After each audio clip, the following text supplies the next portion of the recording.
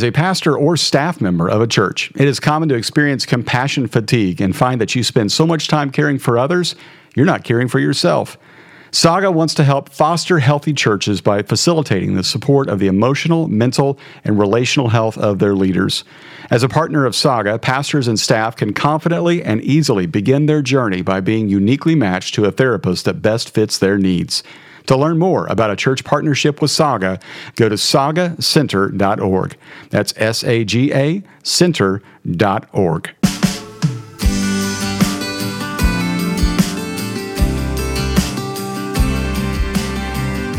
Welcome to Leading Simple with Rusty George. Our goal is to make following Jesus and leading others a bit more simple. Here's your host, Rusty George. Hey, welcome to Leading Simple. My name is Rusty George. So great to have you with us. Today, I get to talk to a counselor. That's right. No, not my therapy session. We're going to talk to him about why he got into counseling, why people should listen to him, what they should look for in a particular counselor, and why they should even go.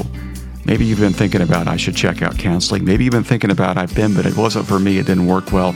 I think this individual is going to help you clarify the type of counseling you're looking for and the reasons you should go in the first place.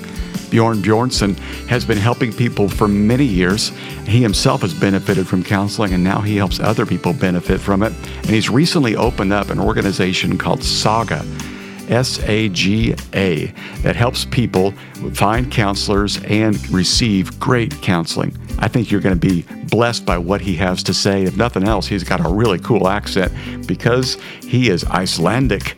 And that's the name, and we get into that here in just a moment. Well, thanks for tuning in. Here's my conversation with Bjorn Bjornsson.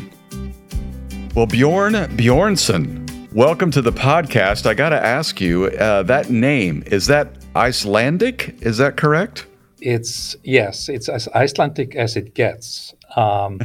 So what happens in our country is that we take our father's first name and we add son or daughter to it, depending on the gender. And so that's kind of how that works in that culture. So I take my father's first name.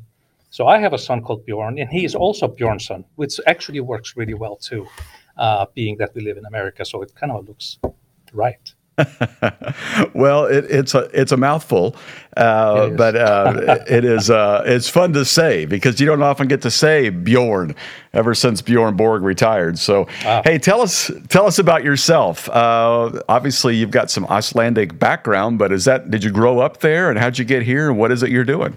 Yeah, I was born and raised in Iceland, and kind of just to set the stage, Iceland is in Northern Europe. For those of you who don't know. It has a population of about 350,000 people, and it's the size of Kentucky. So it's a little bit, the population-wise, it's about Santa Clarita, right? But this nation is very well educated. It's a very advanced society in many ways. And so the language is Icelandic. If any one of you is wondering, obviously, where the accent comes from, it definitely comes from Iceland. It's not Irish, and I think most of you can tell.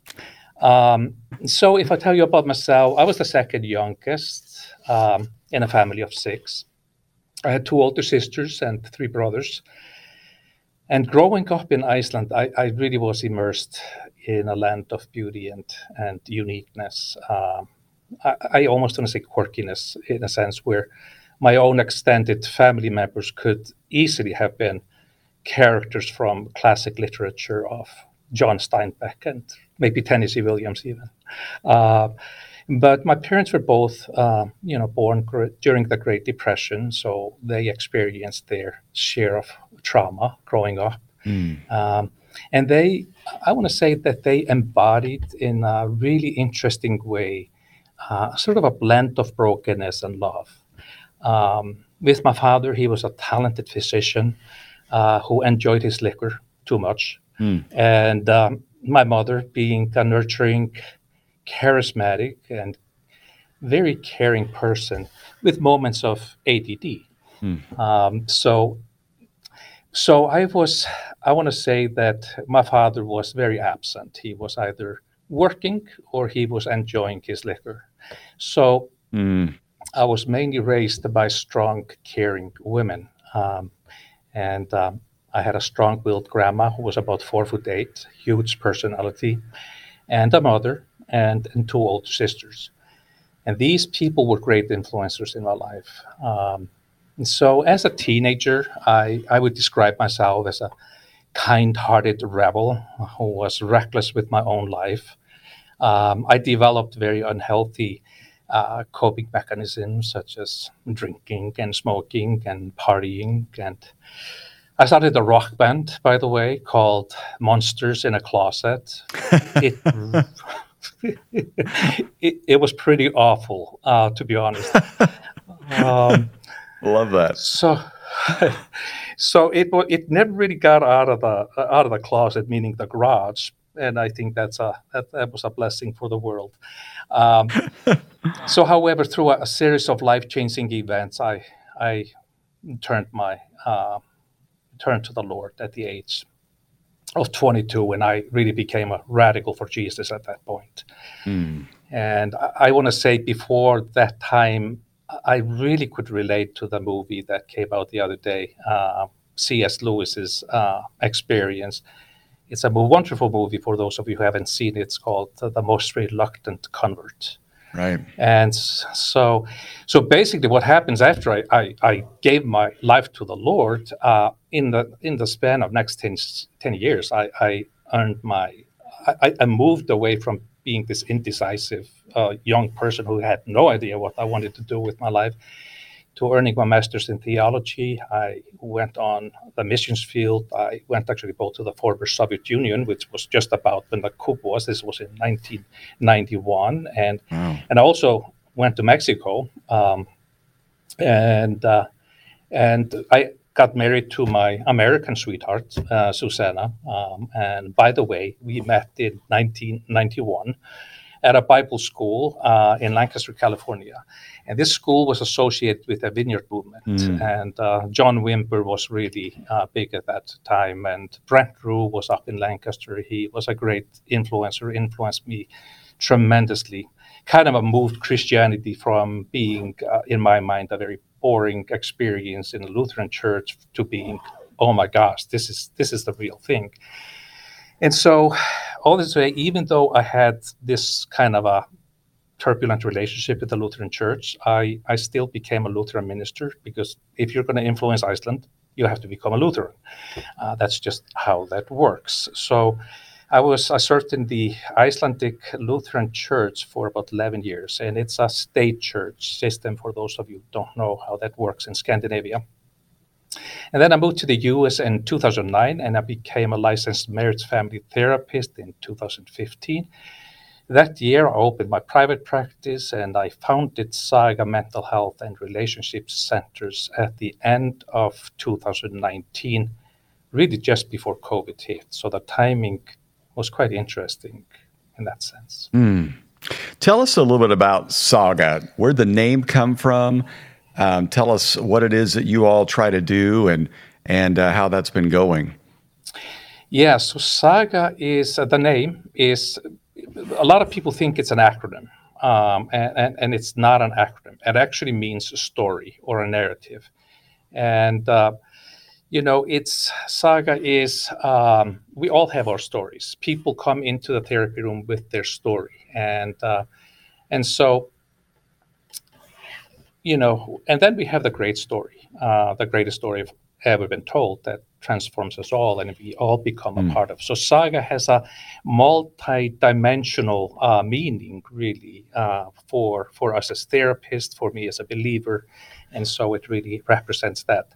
But on an in organizational terms, Saga is a faith-based parachurch, nonprofit, 501c3 network of licensed Christian relationships and mental health professionals dedicated to providing Christian-based care and support for churches, Christian organizations, and individuals. So, and so we want to come alongside, we want to partner with the Christian community and help coordinate care with pastors and care pastors to support both congregants and those in need of care. Now, I just also want to say, if you want me to go, so that's kind of what Saga is, and it's sort of what it stands for. But there are many more elements to Saga. If you want me to elaborate a little bit more on that, our Christian therapists, we kind of pre-screen them. They embrace the Bible, the biblical worldview, and we have also adopted as an organization, the American Association Christian Counselors Code of Ethics. And we want to assure that the quality of our network by vetting each of our therapists that joins us. So we take this extremely seriously, that we want to become a trusted source for our community. That is a noble undertaking and an incredible effort that you guys are trying to pursue. And I know you've got some other therapists along with you. I'm interested because you do work with a group of licensed and trained therapists. Do people have different approaches, even with such a narrow focus that you guys are trying to do with Christian therapy? Do you find that, I think about my job. I'm a pastor, and when I preach, when I teach, I think I have a style. I know other people have different styles. Are there different styles of counseling, or is it just mainly personalities? I mean, kind of define for us different levels or styles of therapy. Yes, so great question. So we kind of can say that there are some people that are Christian therapists, and then you can say there are therapists who are Christians. Okay. I would probably define myself more as a therapist who is a Christian personally. I work very much with, we don't impose our faith on people that come our way. There are some therapists that specialize just with the Christian population. I don't. I work with the Christian population plus everybody else who wants to come in. And so in that sense, we work with variety of modalities, anything from evidence-based modalities like cognitive behavior therapy, dialectical behavior therapy, which is very well known in the field, is great for crisis interventions and other things. Then we also, I would define myself more as an existentialist. I have a psychoanalytic background, and I work with relational psychoanalysis, which really makes the relationship itself the agent of change. So we all have very different backgrounds and different modalities and approaches how we work with clients. So it's really not that narrow. It's really open.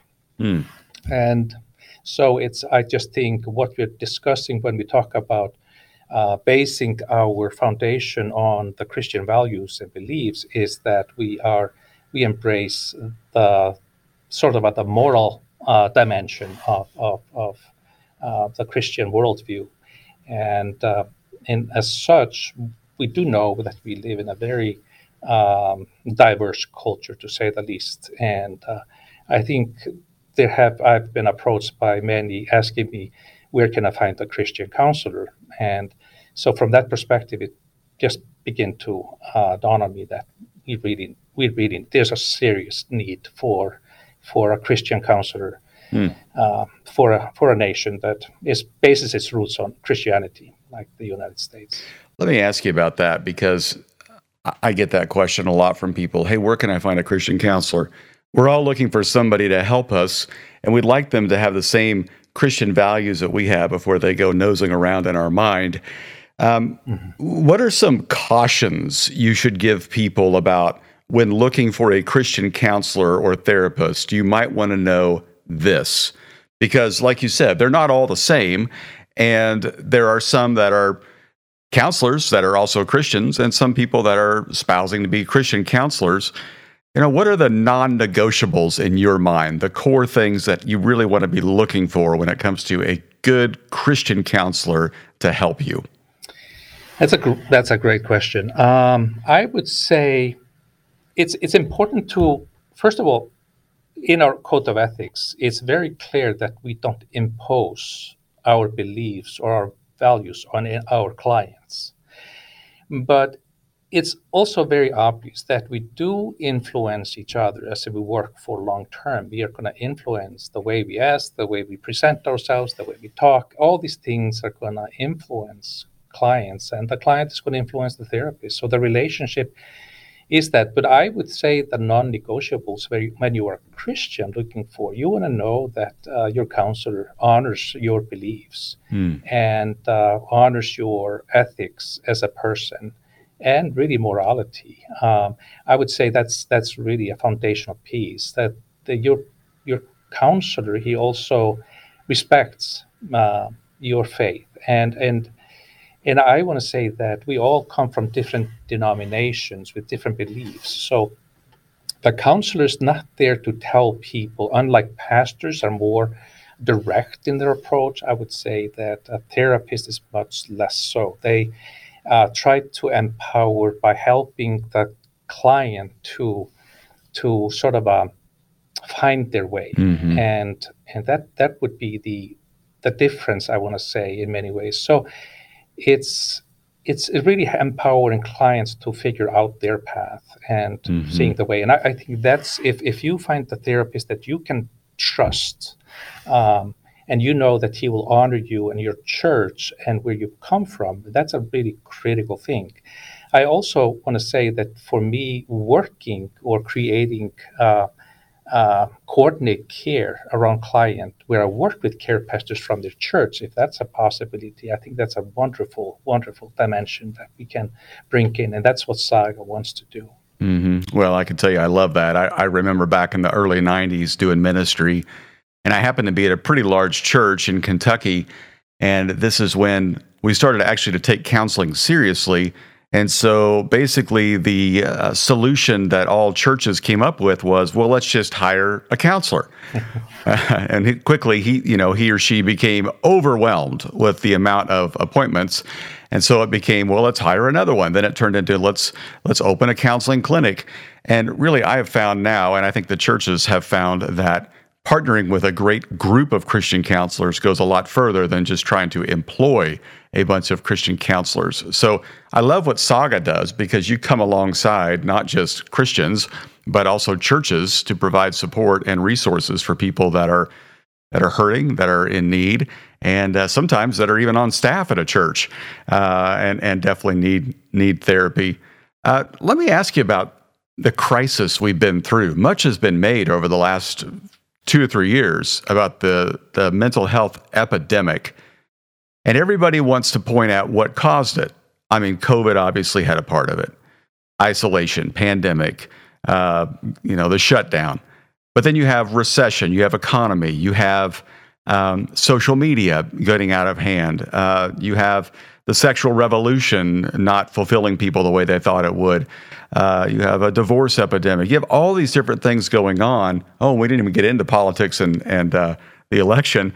So what do you think was kind of that lead domino, or maybe one of the biggest boiling points when it comes to igniting this mental health epidemic we're in right now? Hey, let me interrupt this podcast for just a second to remind you, if you're not taking care of your mental health, nobody is. Step up and go check out sagacenter.org to find out more. All right, back to our show. Yeah, the mental health is such a multifaceted issue. It's and you're absolutely right. You're really touching on some of the critical things that have been happening in our society. And I think with this increased stress and really what I've called, I feel like the social contract has been broken on so many different levels. There's really no trust in this society. And trust has been broken between individuals and even science, healthcare system, justice system. I mean, the list goes on and on and on, and certainly politics and the media. And we have all these different things, and people are going to are very much impacted by this tsunami. And I definitely feel that when working with clients. I think also they're stressful, the increased stress. We know that stress increases or decreases serotonin level in the brain, and therefore becomes a source of depression for many. And I think also just living in this this culture where there's this constant pressure to perform, to succeed, and to be productive, it absolutely takes its toll. Then we have, like you said, lack of social support, and this is where decline in social connection and the rise in social isolation. And there's a number out there. There's, I think, recent research, I think it was just before COVID actually, it showed that 58% of people suffer from loneliness. 58%. And if that was the number back then, I can imagine that's gone up significantly, and that's a really high number. So all these things are very greatly contribute to depression, anxiety, and other mental health issues. Now, trauma is something that I work with very closely, and I when I sit down with a client, the first thing I do is to map their trauma story. I want to understand their childhood. I want to understand. There was an assessment that came out in 1995 called Adverse Childhood Experience. Very, very interesting assessment. It's measured 10 things what people experienced prior to the age of 18. And what came out of this was that people that they were measuring things like, did you grow up in a home with where there was sexual, physical, emotional abuse, a person was incarcerated, mental health issues were in the family, divorce, so different components. And those who scored 4 or more on this assessment, I mean, they were so significantly more likely to commit suicide, to develop depression. And really, at the end of the day, those who scored 4 or more, their life expectancy was cut down by 20 years. So that's just to take a look at that. So I always take a look at that. So I think trauma has been incredibly on the rise. I think we see that in relationship and how relationships break down. Now, of course, we know that the side effect of that is substance use and addictions. And then I want to say that the stigma and the lack of access to care has definitely been a part of it. So despite growing awareness and acceptance of mental health issues, there's still this significant stigma attached to seeking help. And so some people, obviously, it's expensive to seek help oftentimes, and people, they don't prioritize their health, unfortunately, which is a very sad thing. Now, I can continue. Changing societal norms is definitely one other thing, and increased focus on individualism has always been also a part of the problem. And individualism is very, very strong here in the United States. So comparing that to where I grew up in Iceland with a very strong sense of community, it was a very interesting thing to enter into this society with, where neighbors don't really talk to each other. Right. So, with obviously exceptions from that, some neighbors are wonderful. So these are some things that come to my mind. Yeah, it's interesting. You talk about just this breakdown of trust. I think, man, that was such a great way to say that. We've lost that social construct of we trust first and assume the best and those kind of things.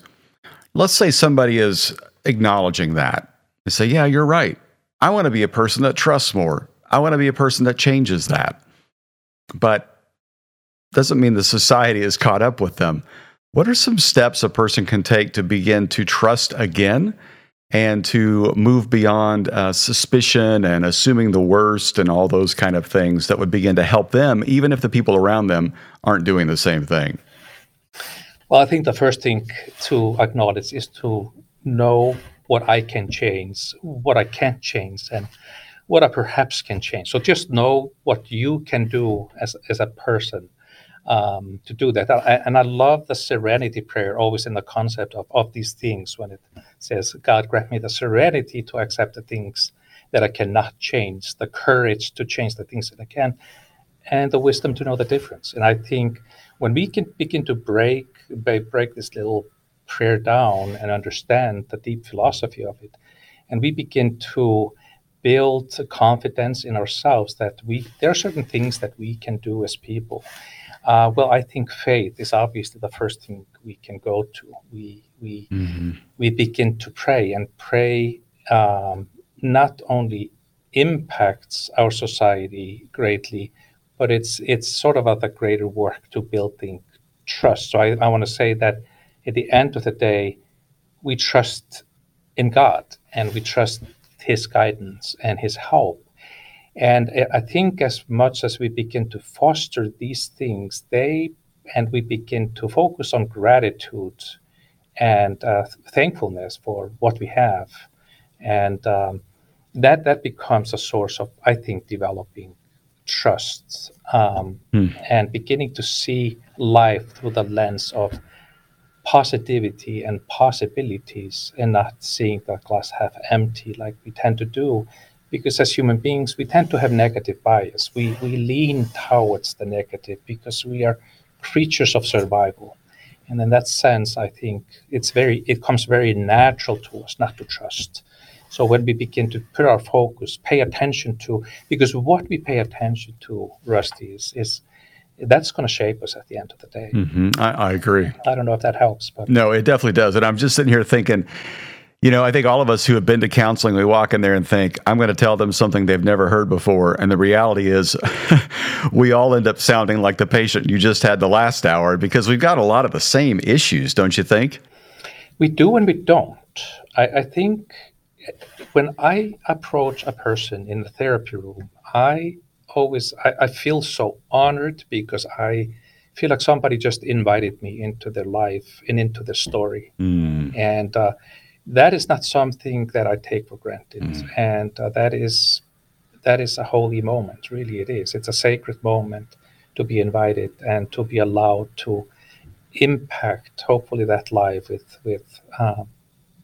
with whatever I can, whether it's through prayers or through supporting them with interventions or suggestions or whatever that might be. That is the moment that I love the most, is really to get to know people and how incredible people are at the end of the day. If there's somebody out there listening and they're thinking, I really probably should talk to somebody, what would you say to them? Encourage them along to make that decision. Yeah, I think first of all, it's a very courageous step to actually, when you make that choice to seek help. It takes courage. And that's kind of aligns with what I was saying about the serenity prayer. Give me courage to change the things that I can. I think that's where that comes in. It's also about, I think when you go and you're thinking about it, you need to be honest to yourself that you actually might need help.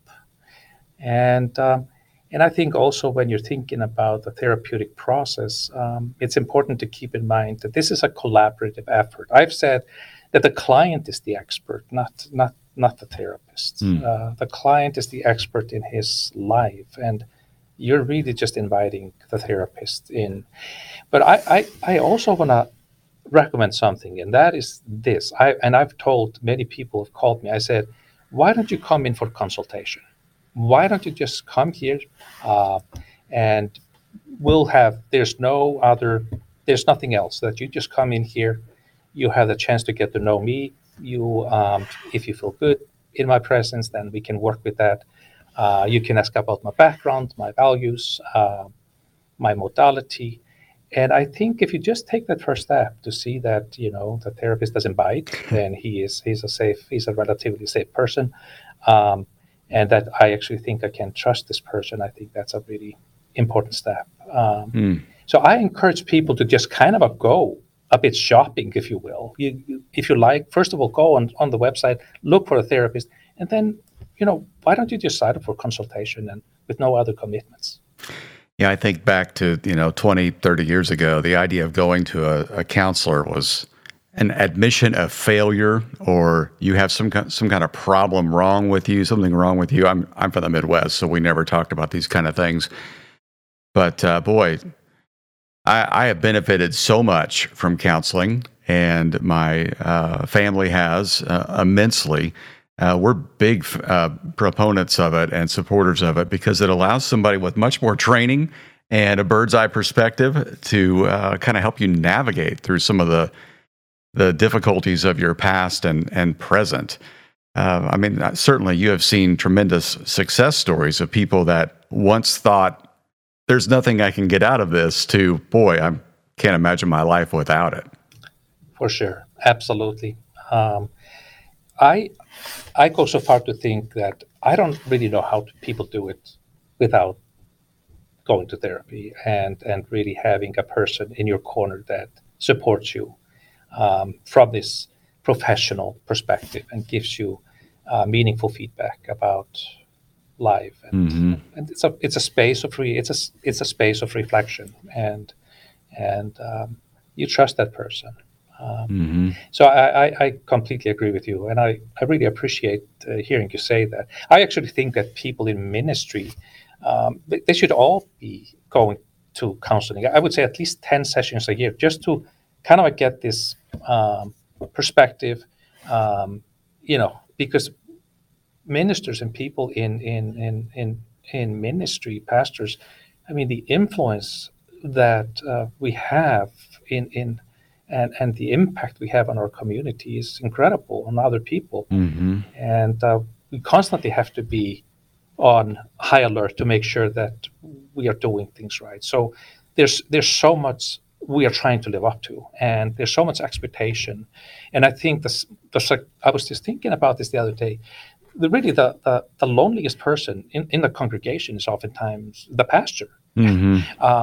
Because it's expectations of him always being giving of himself and showing only one or two sides of himself. It's really hard for pastors, and it's a very fine path. And you know this much better than I do. A fine path to kind of become really human, and I have all these things, and I have heard.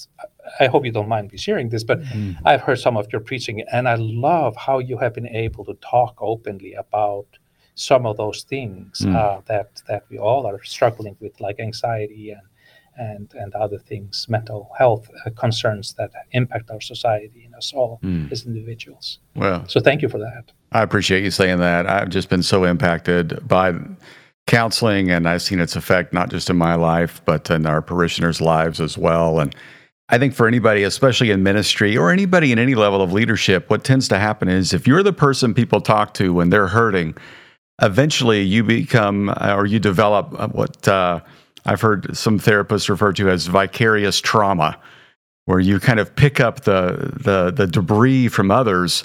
You carry that with you, and it starts to really weigh on you after a period of time. So the ability to sit down and unpack that with somebody is really helpful, don't you think?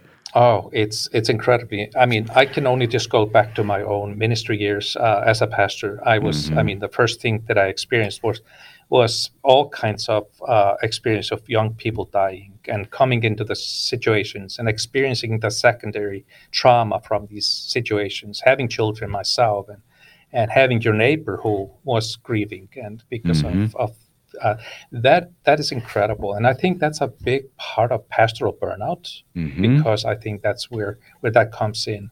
Now, burnout is a very complex topic. It's a multi-layer too. Yes. And it's relatively new diagnosis on that one. And we are learning so much. I think that goes back into our childhood in many ways. Our early traumas impact our burnout oftentimes later in life and how we cope. But that's a little side note. But I agree, the secondhand trauma that we experience is significant. Well, this has been very enlightening and fantastic, and the first time I've ever sat down and talked to an Icelander, so it's a joy for me as well. Let me just ask, how can people get in touch with you, and how can they find out more about Saga? Yeah, so Saga, we have a website, sagacenter.org. People can go on our website and they can see a list of all the partner clinicians we have. We have right now around 40 Christian therapists or therapists who are Christian in our network.